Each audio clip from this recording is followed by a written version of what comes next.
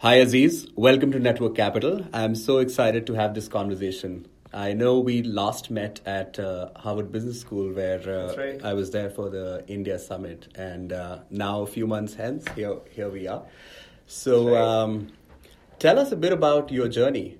What do you do today? And then I'm going to try and connect the dots with you in the next 45 minutes. Sure. Hi, Utkarsh. Thanks for having me here, first of all. I've been a sort of big fan of the network capital community and a big sort of enthusiastic member as well.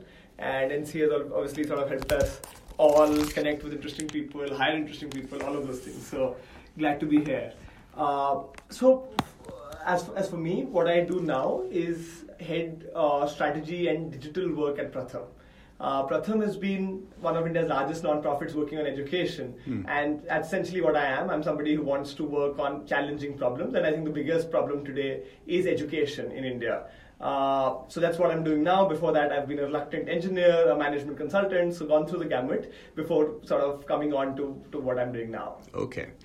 What was childhood like? When did you first decide to take up engineering and what was the thought process like? Sure. So I sort of went to engineering, I went to IIT Delhi, and the thought process there was actually not very unique.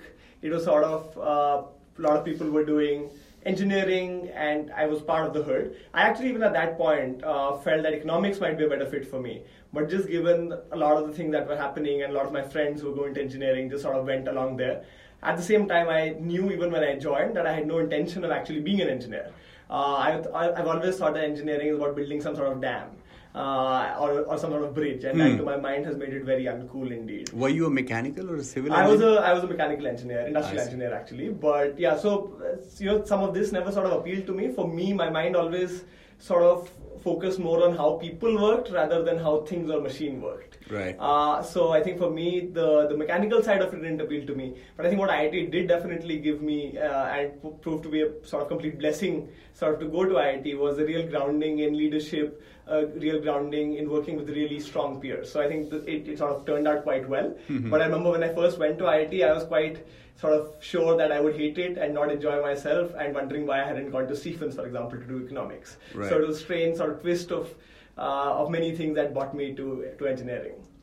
Then, was there any pressure of any kind to take up engineering, which was not, say, friend pressure, but say from any other angle? I think not really. So my parents were both civil servants, and I spent a lot of my childhood in sort of different smaller cities in India. Then I was sort of in the capital city of Chandigarh where my parents were based. And I think there was no real pressure on necessarily doing engineering. It was just that in India, I think it's very hard to look beyond, say, something like engineering or medicine. Economics is something that often people do. But I think in general, sort of the IITs have become such a brand and have become such a straightforward path that anyone who feels that they're striving for excellence does try to do that, and once if they've gotten an opportunity to go there, do end up going. So I think this pressure was more sort of like the ecosystem as a whole and sort of peer group doing all of this rather than anything else. Right. And they say that first you do engineering and then you sort of figure out your life. Yeah. So was that the case for you? Like you mentioned that you were briefly interested in economics. Yeah. But were you, like when you came to IIT, you might have taken some liberal arts subjects. But I'm interested in understanding a little more about the 4 years that you spent at IIT. Sure. What were they like in a little more detail? Yeah. And did you think going into IIT that those 4 years will turn out the way they did? Yeah, to answer the last part of that, no, absolutely not. I went into IIT thinking that I'll get these 4 years done and then I'll go off to IIM. And that was sort of the straight path for someone from a lot of our listeners are not from India. So sure. IIM is Indian Institute of Management, which is a management school, a set of management schools in India. Correct. So, I mean, my view was, just get done with your education, go to engineering, then do management, and then go on, right? So I think that was the thought when I came in. I think at IIT engineering really broadened my horizons in number of ways. I think one is that the IITs have a large range of liberal arts courses as well. So there's a strong humanities and social science stream. And I actually took most of my electives there. I think 30-40% of my courses were in that stream. And that really exposed me to things like sociology, literature, a lot of other things which I feel are sort of more relevant to what I'm doing now than, say, core engineering. So that opened my mind up. The other thing was that IIT had a very sort of vibrant ecosystem for extracurricular activities, for leadership activities. So I was involved in debate, in public speaking, in sports activities, in student government. So I was doing a range of these things, and those give me a training in leadership, which I think is sort of very hard to get. In terms of leading very strong people, managing these folks towards particular pursuits, whether it's organizing a college festival or whether it's sort of competing for an intra-college trophy or inter-college competitions. And I think that sort of, I remember there were experiences in IIT which gave me the confidence that I could go out and do anything. And that confidence persists with me today, and I think is invaluable today if I'm trying to tackle a problem like solving India's education crisis. Probably if I did not have that confidence, I would sort of have left that field a long time ago. So I think all of that was a key part of that, and I think then of course taking me to consulting as the next step. I hadn't really heard of McKinsey or something of that sort before that, but while I was there interacting with many people who were sort of trying to go into that sphere, definitely pushed me towards that aspect. Yeah, no, we're about to come to consulting, but I want to stay a little more on the 4 years. What was hard at IIT for you? I think what was hard was, I think definitely the academics was challenging. I think in terms of working on something that I did not like at all. So having to do sort of core courses which were very boring for me.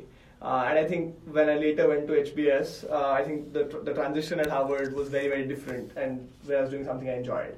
So at IIT, I think that was definitely a major challenge for me. But I think everything else was really good in terms of picking up new skills. And I think, again, that was a challenge in the beginning. I remember when I first went to IIT, I was quite a nerdy kid in high school, like many people who try to do engineering are. And if I used to get up in front of a crowd or in front of a classroom, I remember my legs used to shake. And in IIT, in the first 6 months or something, that happened all the time, and I tried to get into debating and public speaking. And then things sort of improved to the point where I became quite a regular. Why did you start to debate when you came to IIT?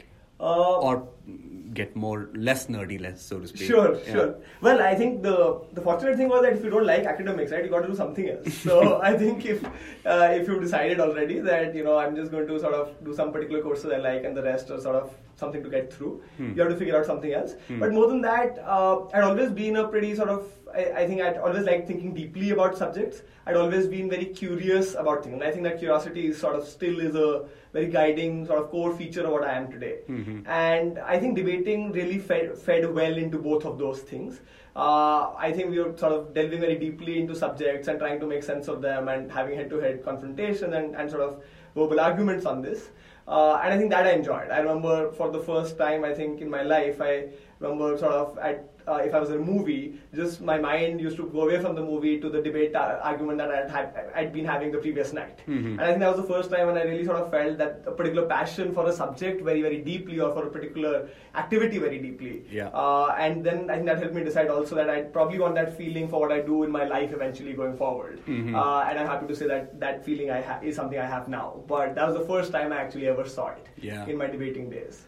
Was the classroom particularly stimulating, or the environment outside classroom? I think the environment outside was very stimulating. All said and done, I think the peer group was exceptional, and in different ways. So there were some people who were sort of more suave, more sophisticated, came from the bigger cities, and sort of had a lot of exposure to different things. There were people who came from small cities and got a very different perspective of, say, small town India, rural India, who were maybe much more street smart than some of us who were from Delhi, and who sort of understood the real world and how it functioned better. So I think getting together in this sort of group of people from different sort of income backgrounds, from different regional backgrounds, I think that was quite fascinating to sort of be a part of. And even now, some of my closest friends are my batchmates, and many of them I see are doing very, very interesting things. Just by virtue of the fact that they sort of came from so many different sort of spheres of backgrounds.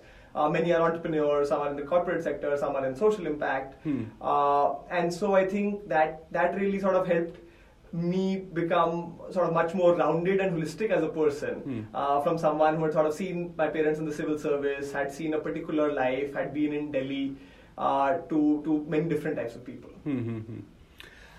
This is just a thought experiment. How do you think IIT is a diverse place intellectually? We know that gender is not probably representative of the ideal. but intellectually, do you think it's a diverse place? And if yes, then how do you think it is the case? Because is diversity a function of an exam that tests a few subjects? Yeah. Is it something that you built in and design? Yeah. I'm just trying to understand any place with a high barrier to entry. Yeah. Can it be a diverse place without design? Sure. I think that's a really interesting question, and forces me to think. I think, unfortunately, from the gender point of view, I think definitely it's not as diverse as it should be by any means. I think in our batch we had sort of 15% of the class was female. And I definitely think we missed out, the whole class missed out on a very different perspective in a large sort of number of cases. For me, luckily, my girlfriend was from IIT and sort of we married later. And so I could get some of that I met her as well with you a few months back. That's right. So Shruti was, I think, for me, sort of played a role in getting me to interact a lot with that different sort of different context, different understanding of the world in some way, sometimes, right? In some cases. And I think a lot of people sort of lack that coming out of IIT. So I think that's definitely a sad part of the experience. That said, I think in terms of, if you look at people from different regions, from different professions, the fact that there's a particular exam and that does not sort of depend on income of people who are coming, maybe on the family background of people who are coming. So given that those things are out of the equation, it tends to, I think in that way there is a diversity that comes in. So people from different socioeconomic backgrounds, different religions, different regions. And I think in that way the perspective becomes different as opposed to maybe some other places where, for example, you might have to pay a lot to get in, and then all of a sudden you're sort of basically cutting out anyone below a particular level. So in that way we did see quite a fair bit of diversity, but of course we didn't necessarily have the best thinkers from the liberal point of view, liberal arts point of view, from the business point of view. Mm-hmm. And I think Harvard in that way was sort of exceptional. In that perspective. So if you obviously neither of us is an expert on this subject, but do you think the kind of diversity that any high barrier technical institution has, is it? Do you think it happens by design or by default?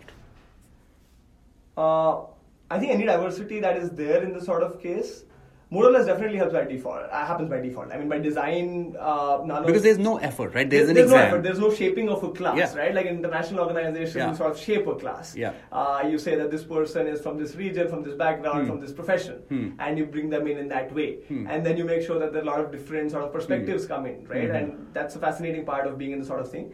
I think, in India, often this is sort of by default, and if you're lucky, you might sort of stumble upon a group which is more diverse, and if you're unlucky, then you could sort of end up hanging out with sort of people that you might have grown up with, or never sort of differing from that path at all. Yeah, and peer effects are so important. Peer effects are incredibly important, and I think for me one of the most sort of fortuitous things that happened was being somehow, and in IIT they throw you into hostels just randomly, more or less. That is also random, exactly. It's completely random, right? So, and the people you stay with for 4 years in terms of sharing a room with or being neighboring room with makes a lot of difference. For me, I think one of the lucky things was that I happened to be thrown into this dorm or hostel, right? Which had a culture of mentorship, where sort of your seniors would mentor you and where you would all sort of strive together to win particular trophies, whether it's cultural, sort of extracurricular trophies or sports trophies. And we were really into it at that time. Right now, looking back, it seems pretty laughable in the sense of none of this really mattered, right? Like, what did anything that we did, how did it matter in sort of to the broader world? But I think at that time we got into it a lot, and I think the peer effects and the culture of this sort of thing really, I think, creates a mentality and a mindset. So out of my sort of group of friends, many of them have started very successful companies now. Mm-hmm. Some have gone on to sort of premier MBAs or Rhodes scholarships or many other things. And I think just being part of that group that drove each other on and sort of that both supported each other, but also by example, you could see that they're doing all of these things, made a big difference. And I could see that there were pockets within the college who were sort of all driving each other on. For example, if you look at the premier consultancies and who joins there, maybe all of these people would be friends or would know each other. And so if you're part of the lucky group, then you get that advantage. But if you're not part of that lucky group, then you sort of get left behind. And I could see many students who were embittered, who felt that they were part of this out group and all of that as well. So I think peer effects make a big difference. And even in terms of the diversity that you get, I think sort of it happens by luck a little bit. Right. So 4 years you spent doing a lot of leadership development. Did you think about your career during the 4 years? Yeah. And did you end up doing something that you truly cared about?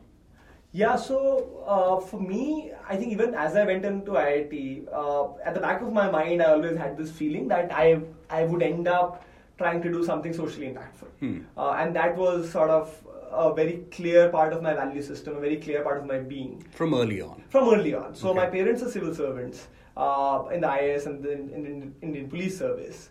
And sort of that's why we've grown up a little bit in smaller towns and seen poverty firsthand. But more than that, have discussed a lot of this stuff over dining table, right? So dining table conversations were very different from sort of standard things.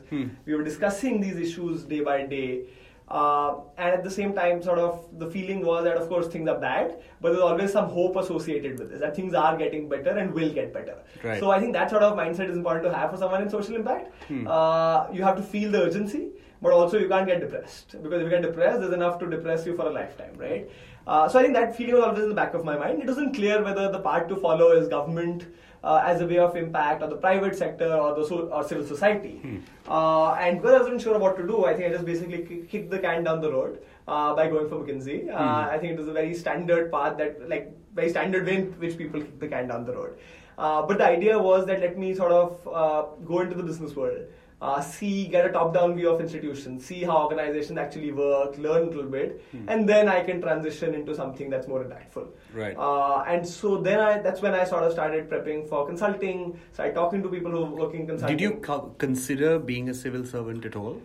I did, but I think after I came to engineering college, I think those thoughts sort of receded a little bit into the background. Why?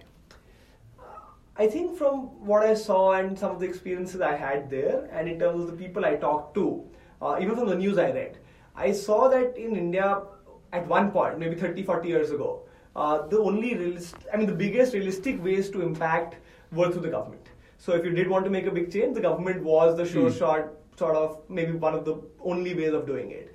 I think over time, since India liberalized and all of that, I think we could see that the private sector is doing a lot, and civil society is doing a lot as well. And then when I studied and I saw and I talked to people, I felt that in many ways the solutions are not necessarily there. And I think while government can scale up solutions really well, but I think it's hard for government to innovate. And for me, especially given that I'm quite a curious person by nature, for me figuring out how this would work, like how do you get a child to learn basic educational skills, or say in any other sector, right? A parallel problem. I didn't think the solutions are there. And so for me, the main thing was, can I come up with that solution and then get government to sort of take that up? And that's when I think I finally decided that rather than the civil service, where I would do a lot of things, but a range of things, let me look more into education, which is something that I was quite passionate about at that time. Government wouldn't offer me a chance to work on education throughout my career. The private sector would.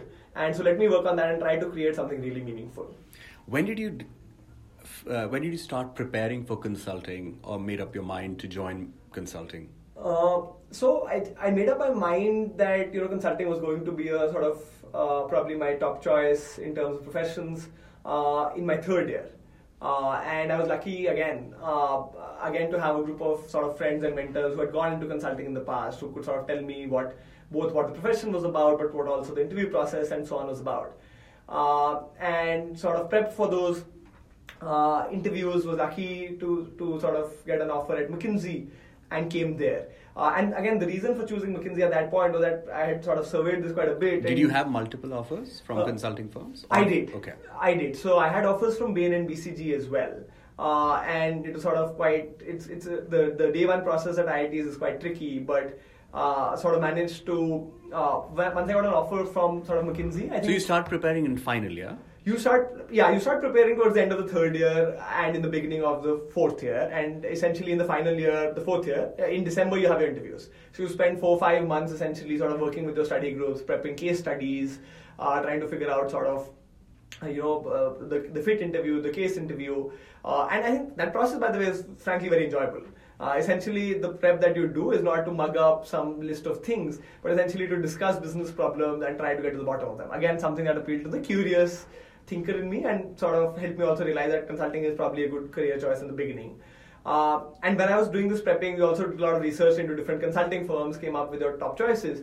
McKinsey had this PPT that talked about all the exit options that their alumni had and where all they had gone. And in that list, I saw Pratham, I saw the Public Health Foundation of India, I saw the Government of India, I saw some MP offices, I saw the Ashoka Fellowship.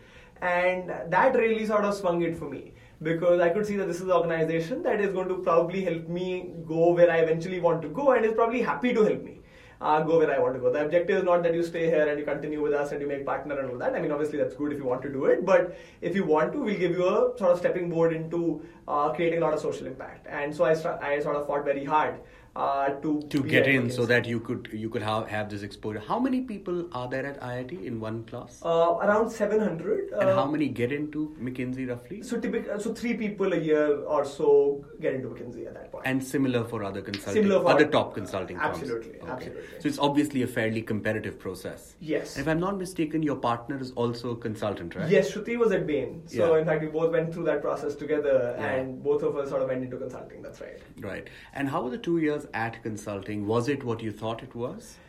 Yes. So I think consulting, I think all said and done it was. I hadn't gone in with these rosy tinted sort of glasses thinking that, I'd gone in thinking that consulting was going to be a 2-year gig for me, where I'm going to learn a lot and I'll be able to sort of figure out where to go after that in terms of this impact I want to create. And I think it sort of fulfilled every bit of that.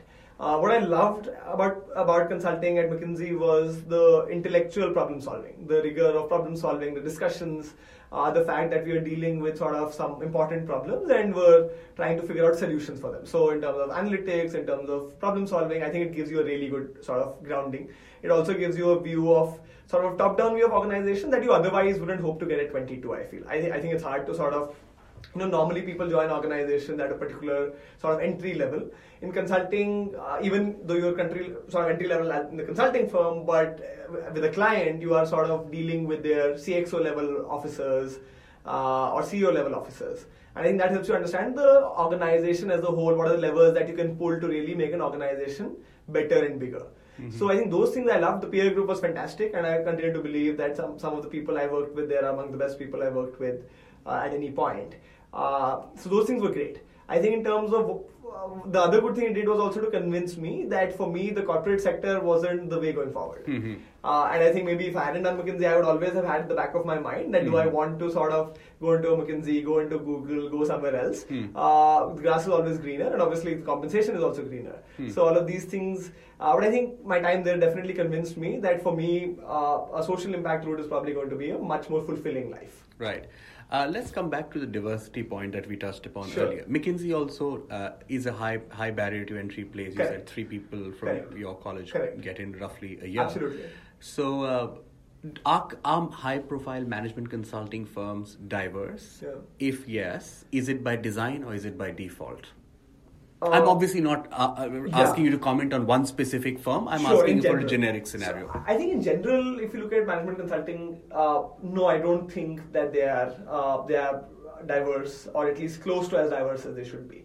I think they're more diverse than say the IITs, and they try to do that by design. So for example, McKinsey during my time was going more and more towards hiring from many different colleges. So when they came in, they only used to hire from the IITs. And then they expanded that to, in my batch, we had people from NLS, from National Law School, from St. Xavier's and St. Stephen's, from LSR. So from a range of colleges and people, we had chartered accountants. So we had people sort of at least from a sort of academic background had different types of contexts. That said, the number of women as compared to men was much lower. I think obviously there's a huge skew automatically in the selection process of getting people who are suave, who can talk well. And so in that way, sort of we all ended up being a particular type of person sort of who can be convincing, who can be good in interviews, who can be smooth. And so we might have left out the type of person who is super smart otherwise, maybe extremely good emotionally, maybe extremely good quantitatively, but can't show those skills in a particular interview.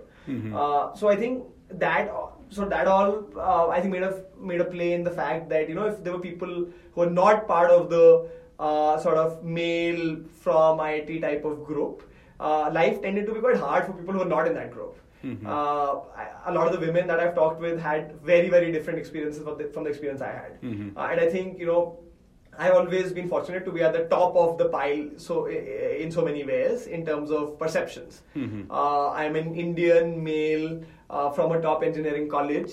And in that way, like pretty sort of from a well-off middle class family. And in that way, sort of anyone I talk to, any group I talk to, I get some respect. I think if you look at people from different contexts, maybe different gender, different sort of family background that has given them maybe different skills and not the sort of skills I had, I think they often felt alienated, they felt marginalized, they felt that people were judging them for being different from who they themselves were. And I think that's one of the tragedies, that right, if you have a bunch of people from IITs and IIMs, if you're not from that stream, you sort of can get left out. And remember, even in the beginning, right, as we joined, the people from the IITs were placed on projects sort of from day one. Because the staffing used to often happen from demand from the manager of the team, right? So if there's a team, they would demand that, okay, we have these profiles in front of us, we'll get these people. But people from the IITs were picked up day one, and other people who were at least as good as the people from the IITs sort of were on the bench for 2 weeks or for a month, right? So all of these things were in play, and sort of it's hard to think of solutions, but I think especially on the gender part, that should be like easy to do if you really want to do it. I think from the academic sort of background part, they were trying to do it. So I think attempts are being done, but still some way to go. Yeah, I think that's where it gets really interesting, right? Yeah. Because if whatever the manager is asking for, the HR person cannot go and say that, no, I will not give you X, I'll give you Y.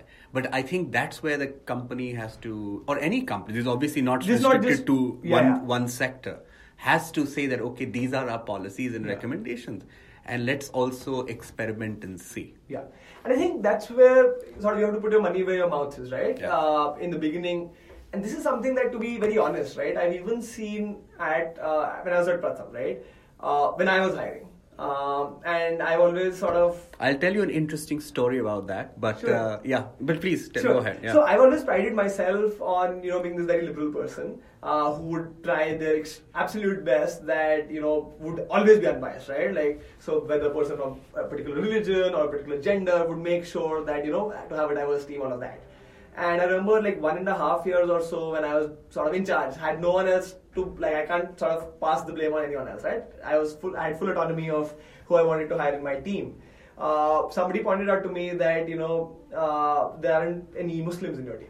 And why are there not any Muslims? Which year was this? This was around 2016. Oh, so this was pre-business school hiring? This is pre-business school hiring. And I was at Pratham for around 4 years. Somebody who's joining you right now is from Network Capital Premium.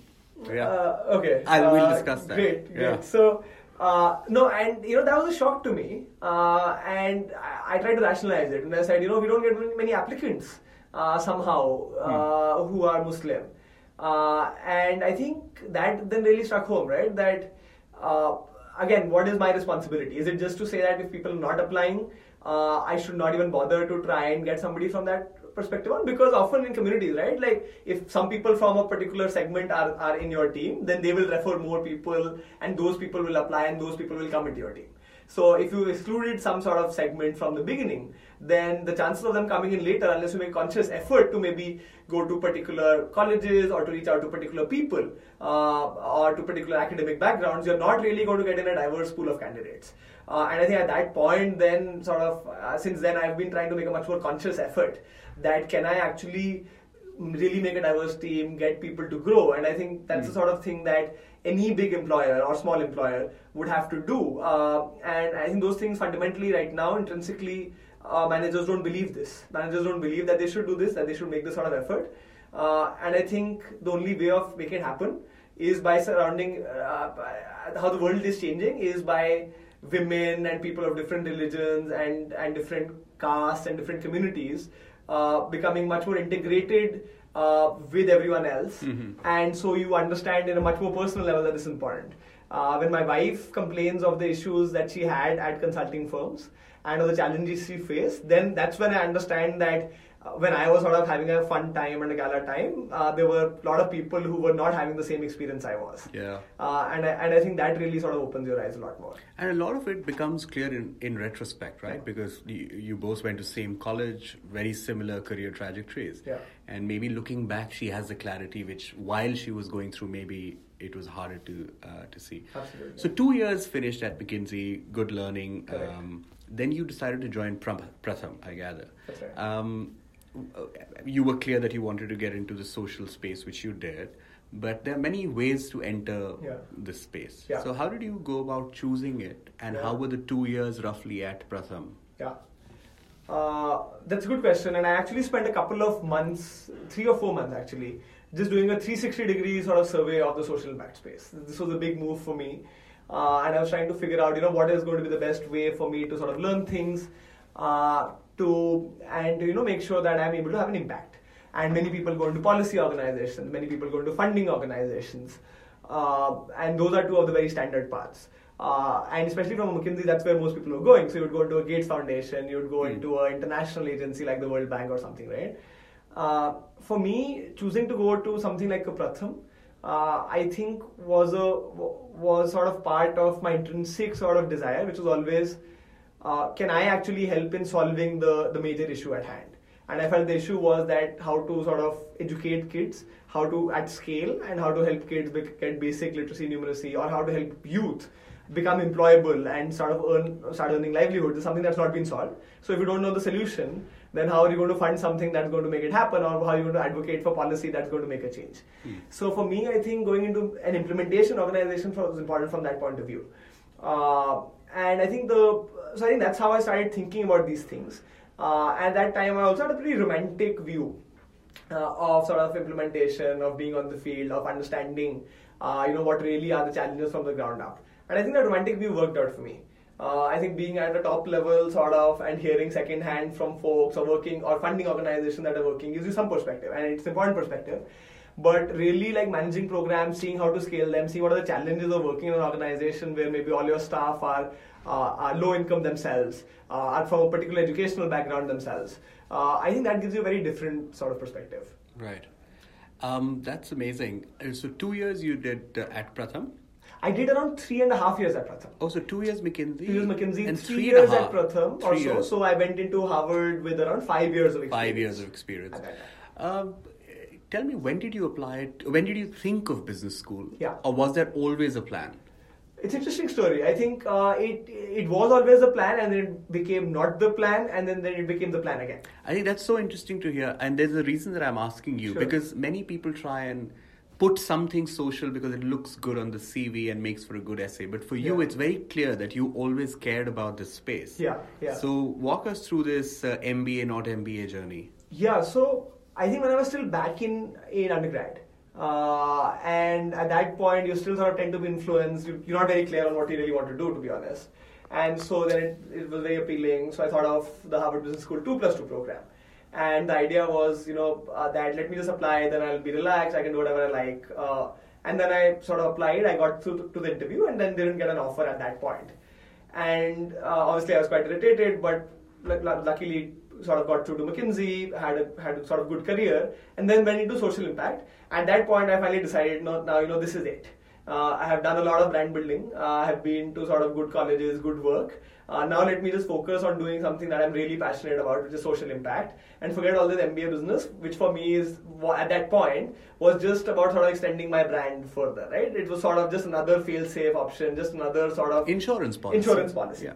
Absolutely. Just another insurance policy. So I was like, how many insurance policies do I need? Yeah. So I went into Pratham saying that I'm not going to go to business school or policy school. I'm going to just sort of build a really impactful model and scale it.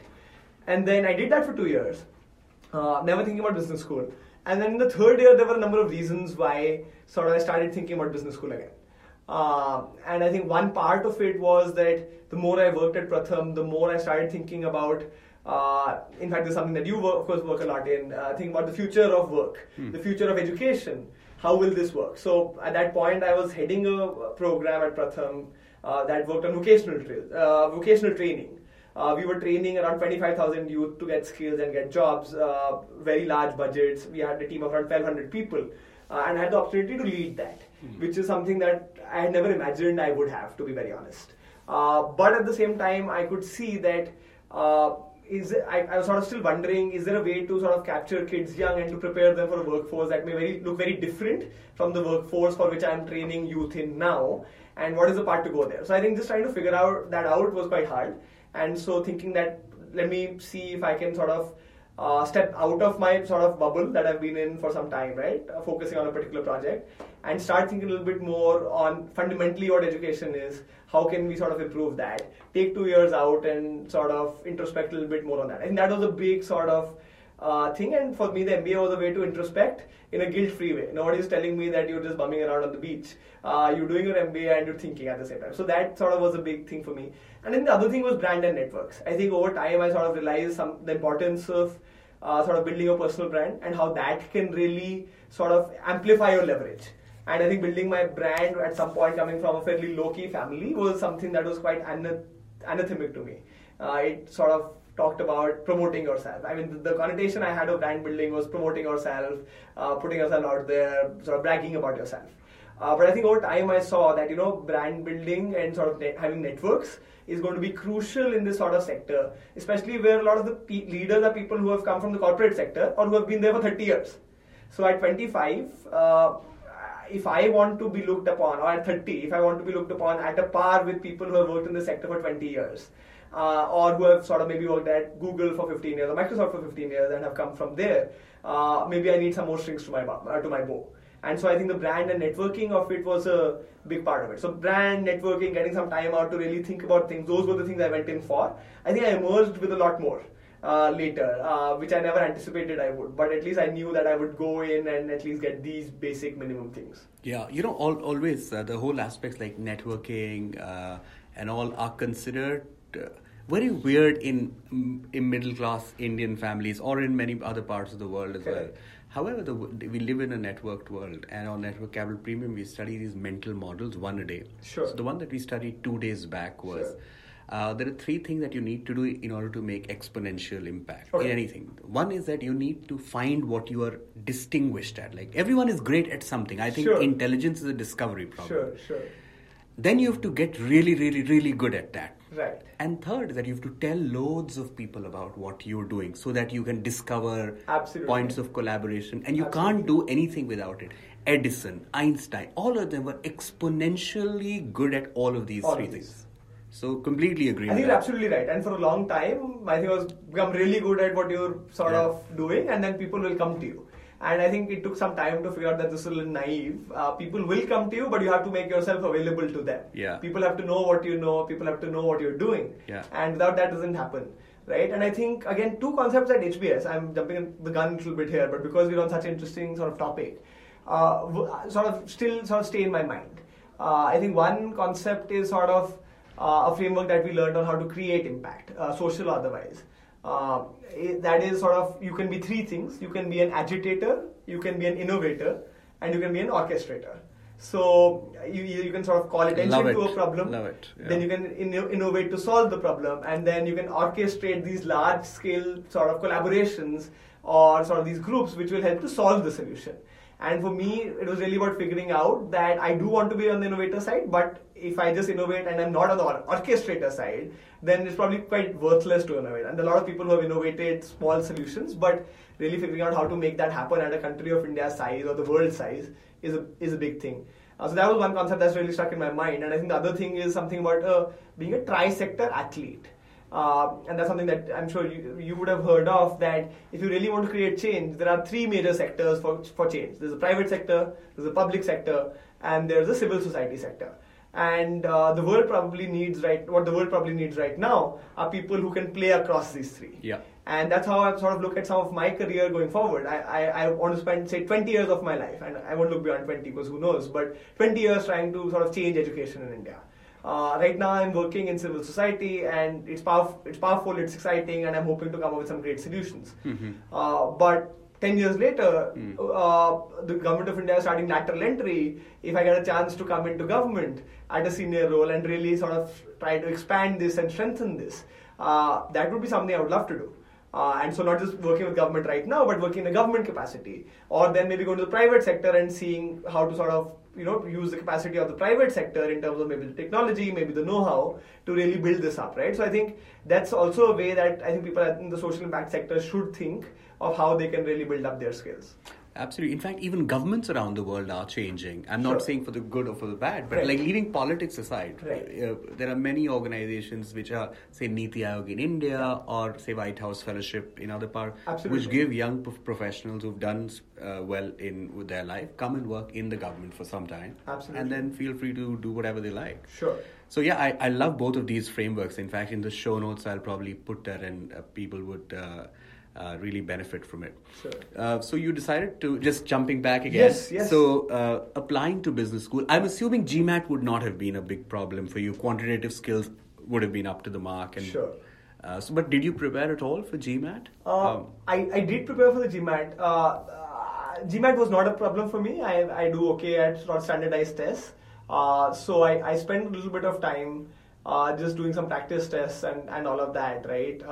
Doing some of the problems and seeing where I had some issues and doing some of the problems. And like consulting, it's not a boring preparation, right? It's just like simple math, basic English. And math is sort of class, sort of school level math, and sort of other than that, it's comprehension. So it's a fun process, right? And in general, I think GMAT was fun, and so was the rest of the process. I actually did enjoy. I remember I rolled my eyes. I read somewhere that business school prep is actually helps you figure out your life or something. And I sort of rolled my eyes a lot. Like, if you haven't figured out your life till now, then I don't think business school prep is going to really help you too much on that. But I thought there was a sort of kernel of truth to that. Really? Eventually. Tell us more. I agree with you, by the way. I think just the applying process if you do it honestly, you learn a lot about yourself. Because that's actually the first time you think about questions like what matters to you most and why. Why did you do what you do? It's interesting, but curious to hear your reasons. Yeah, absolutely. I think in the sort of introspection you have to do, right, to try and sort of figure out in your essay some of these sorts of things, it helps you get clarity. So, for example, one of the things that helped me get clarity on was what did I really enjoy about my time at Pratham? What did I really like? Why did I want to do it? And I think that was part of sort of my essay, right, so to say. Another thing that helped me figure out was what do I want to do in the long term? And I knew it was social impact. I'd been heading this massive vocational training program for a long time. But what is the path forward? Is this something I want to continue doing? And even after business school, do I want to sort of start a company of my own? Do I want to sort of go into a large company? What exactly do I want to do, right? And I think many people sort of write a story that they feel that the applications officer wants them to answer. So you write something that is going to be like, that you feel is not going to be sort of unsafe. People will generally want it, and so you put that down. But I think for me, I always wanted to be quite honest. And for me, the lucky thing was that business school was not the end all and be all. Not the be all and end all. It wasn't as if I was dying to go. I was actually I thought doing quite well, and I would have, if I hadn't sort of gone to some of the places that I had in mind, I would have continued on. So for me, it was, let me be honest, let me figure out what I really want to do, let me put that down, and then if the business school feels that they can help me with this and that I'm a good candidate for them, then I should go. Otherwise, that's fine. And I think that helped me really figure out, for example, what I loved about the work I was doing. Therefore, what did I want to do in the future? Therefore, sort of, what are the next steps for me after business school for which I should prepare during business school? Yeah. I want to ask this question. Feel free to not answer, by the way, because one shouldn't reveal too much about what they wrote in the application. But what you wrote in the application about what you want to do, is it very different from what you are doing today? If yes, tell us. If not, don't tell us. It's actually exactly the same as I wrote. This is very uncommon, by the way. I have seen that people sort of change what they do, and I think often it's because people are figuring themselves out. You know Richard Thaler, right? The Nobel, yes, of course, the nudge guy. So he makes a lot of fun of MBA applicants, by the way. So he has, I know how these applications work. Right. He's on record saying that, they'll put in something in Africa and then they go and work in, this industry, this space. He makes a lot of fun and he says it in a much more eloquent way than I did. Yeah. But yes, so tell us about what you wrote and what you're doing today. So what I wrote was that when I finished off my MBA, I want to come back to a leading development sector organization. And I mentioned, in fact, that Pratham is something that is going to be that is a very probable choice. Lead and sort of develop and lead large-scale programs there. And so that's what I want to do. And in the long term, I want to be someone who's sort of seen as the visionary in the education space, someone who's come up, developed things, scaled things, and sort of is impacting education in India in a big way. Both at the policy levels, but also at the implementer level. And I always mention that in education, I feel for me, the route to impact is through an implementer going to policy, rather than a policy maker through and through, or a policy maker going to government. So I actually wrote this word for word, and I hesitated a lot before I put that in. Because some of my friends and advisors or sort of mentors told me that, this may not be sexy enough. Right? Like people want you to, the application committee may want you to say tell a more interesting story or tell... like say that you start your own organization or spell out this really cool model that or throw in AI somewhere. Throw in AI, throw in future of work. So throw in, AI, throw in all the buzzwords, right? So I was a little confused at that point, right? So the idea was that, I think that, of course, like tech and all of that is going to be a big part of the solution, but I know many other things like social sort of community and all of that is going to be a big part as well. So what do I do? And then again, because I had relatively less to lose, I didn't care so much, I decided that I'd be honest and I'd go with this. In fact, I had a really good conversation with my interviewer, where I was very clear as well that, there's a very good chance that I'll go back to Pratham. I'm continuing to engage with them because I enjoy the work, I enjoy the organization, the leadership. And I think they're doing the most impactful work that there is to do in this space right now. And that's where I'm sort of suited to create a lot of impact. And I think to their credit, and despite all the sort of cliches you hear from admissions consultants and others, they were very open to that. And I think they appreciated that. So that worked out, I think, quite well for me. No, that's amazing and so refreshing to hear. Thank you. That schools are giving people a chance, because nothing is as honest as an honest story. Yeah. I think if you're going through a dilemma, which most people are Absolutely. in your early mid-20s, early 20s, late 20s. Absolutely. If you articulate the reason and rationale, everyone will give you a chance. Where things go crazy is when people give a perfect vision without the backing. Absolutely. Or vice versa. Absolutely right. Yeah. And I think so many people sort of have worked, do X years, sort of 5 years at McKinsey, and then suddenly they write in their essay that they will go to Africa, right, and do something entirely else. Yeah, you have to. I'll send you the link of this Richard Thaler article. It's a video. Yeah. Before pre-Nobel Prize video. It's hilarious. Sure. To be honest, I think a lot of my friends, very close friends, have changed what they're doing, and I think that business school is a process of discovery. Mm-hmm. It is a process of sort of figuring out what you want to do. And I was given the advice, and I did follow it as well, of exploring many other things. So, but did you? I continued engaging with Pratham very closely. I continued being involved, helping out in different things. At the same time, I talked to many different organizations and people to pick their brains. Yeah. So this wasn't with sort of context to a job that sort of I'd already discussed that I would come back to Pratham, but it was definitely with the view of broadening my horizons and seeing what is out there in terms of models people are building, innovative things people are doing, because there are people doing great things out there.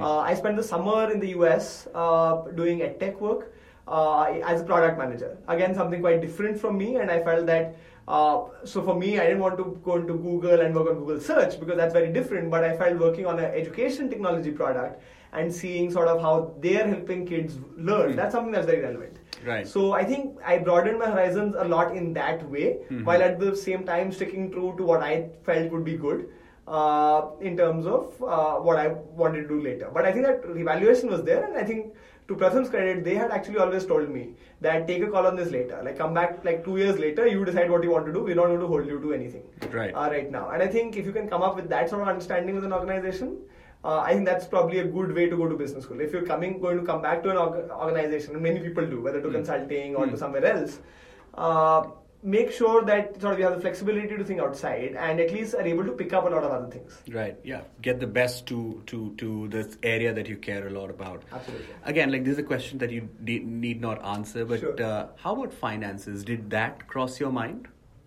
It definitely did. I think that was a big part of why originally I had decided not to do an MBA, because often if you do an MBA, then you spend a few years paying it off. So you spend the 2 years of your MBA, and then you spend maybe 5 years, 3 years, 4 years paying it off.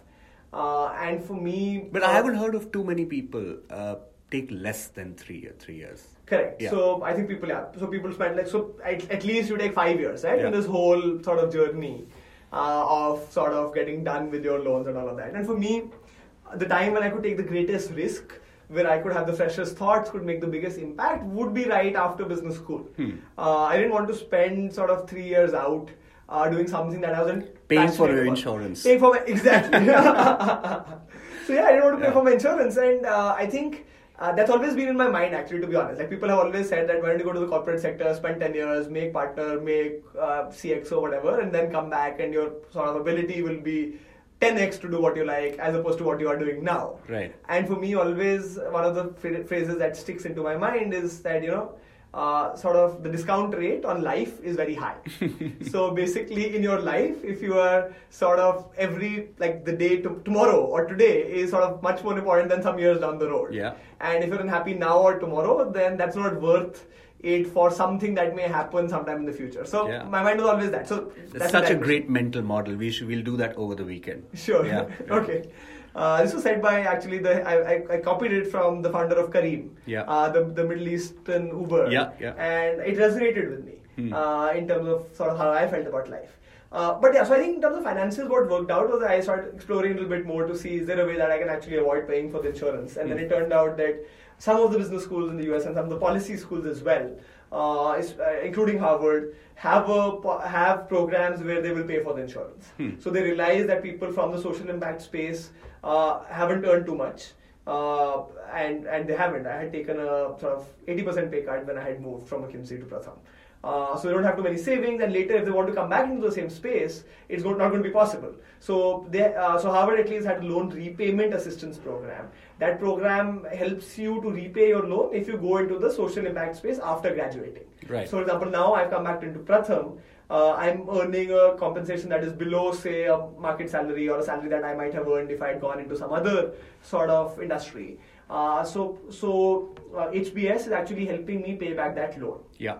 So I think that's something that... When you say helping me, is it like partly paying it off? Yeah. So they give me a grant every year while I work in the social impact space for up to 10 years to pay off my loan in that year. So for example, this year, suppose I have my installment for the loan is around $10,000. Right. They will give me that grant of $10,000, which I can use to pay back the loan. Yeah. I think it's such an important policy. Yeah. Otherwise, I just feel that social sector, brilliant people are just underpaid and then end up either, just not investing enough in themselves to become better professionals. Absolutely. Or just like living in a compromised state. Absolutely. And I think the social sector needs to pull its socks up. And in the US it has to some extent, but in India as well, to realize that if you want to get the best talent, you have to pay somewhat competitive salaries at least. Yeah. And it's beginning to happen a bit. Yeah. So thankfully, even in the government. Sure. Yeah. Sure. Yeah. And I think government, again, it's critical. I mean, I've always been horrified in the government, and my parents are both in the government, right, and pretty senior, sort of now at very senior levels. And I remember that, to be honest, what I sort of earned 1 or 2 years into sort of my consulting life probably was what they're earning at the end of their careers. Yeah. And they are from the best colleges in India and have the best academic background and could have been doing anything they liked, to be very honest, right? And I think much brighter than I am.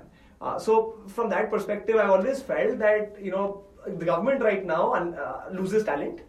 Because you have so many of these jobs available now in the private sector, and I think they are now changing the models, at least especially in terms of lateral entry, getting in specialists and experts and so on sort of higher. And also I think there are some pay commissions which have increased the base salary.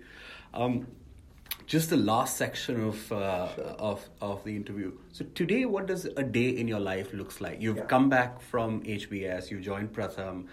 In what capacity have you joined, and how do you spend your hours at work? Yeah. So I've come back to Pratham as the National Head of Strategic Initiatives. So my role there sort of covers a range of things. On one front, one of the sort of major initiatives I'm leading is on how can we use technology across all aspects of Pratham, and especially to aid student learning. So I think what we're seeing is that more and more in India, with the data revolution and the mobile revolution, technology is becoming a tool to help kids learn.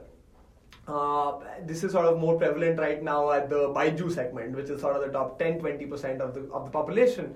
But even for the bottom 40%, technology should be a popular enabler. And we have some very interesting models where we are working in sort of community groups with groups of kids getting tablets and accessing content and doing sort of activities both on the tablet and outside.